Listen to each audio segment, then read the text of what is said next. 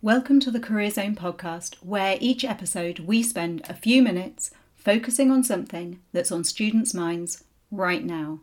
I'm your host Ray, an employability and careers consultant with the University of Exeter.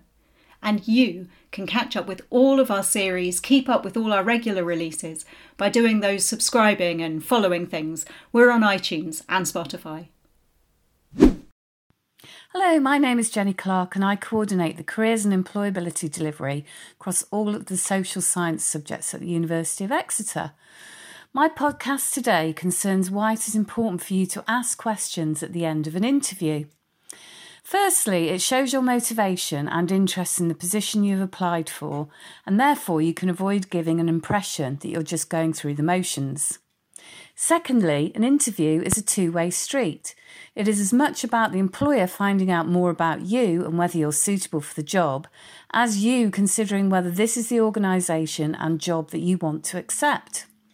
So you're not just a goalkeeper trying to defend and keep out as many goals out of the net as possible. This is your chance to show your interest and initiative.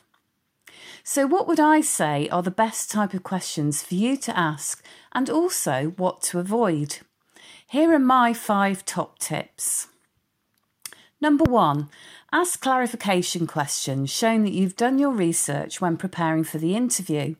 And if you have read something about the organisation that you would want to know more about, then these are good questions.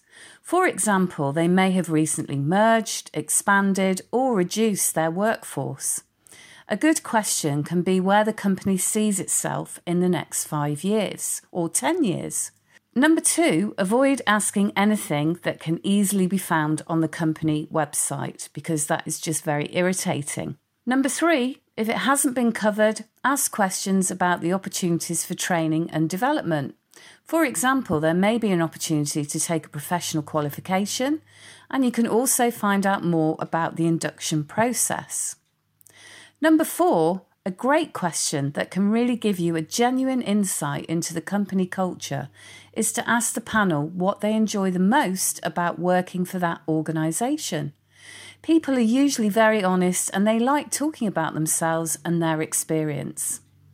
And finally, number 5, avoid asking questions about terms and conditions such as salary, pension, holiday entitlement, etc., unless they raise this, as this is something that you can negotiate after they've offered you the job.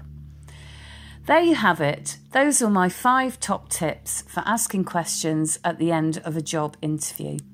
I hope you found it useful. Thank you. This was the Career Zone podcast, brought to you by the University of Exeter Career Zone. You can find this series on iTunes and Spotify, so do subscribe and follow us to keep up with our regular releases.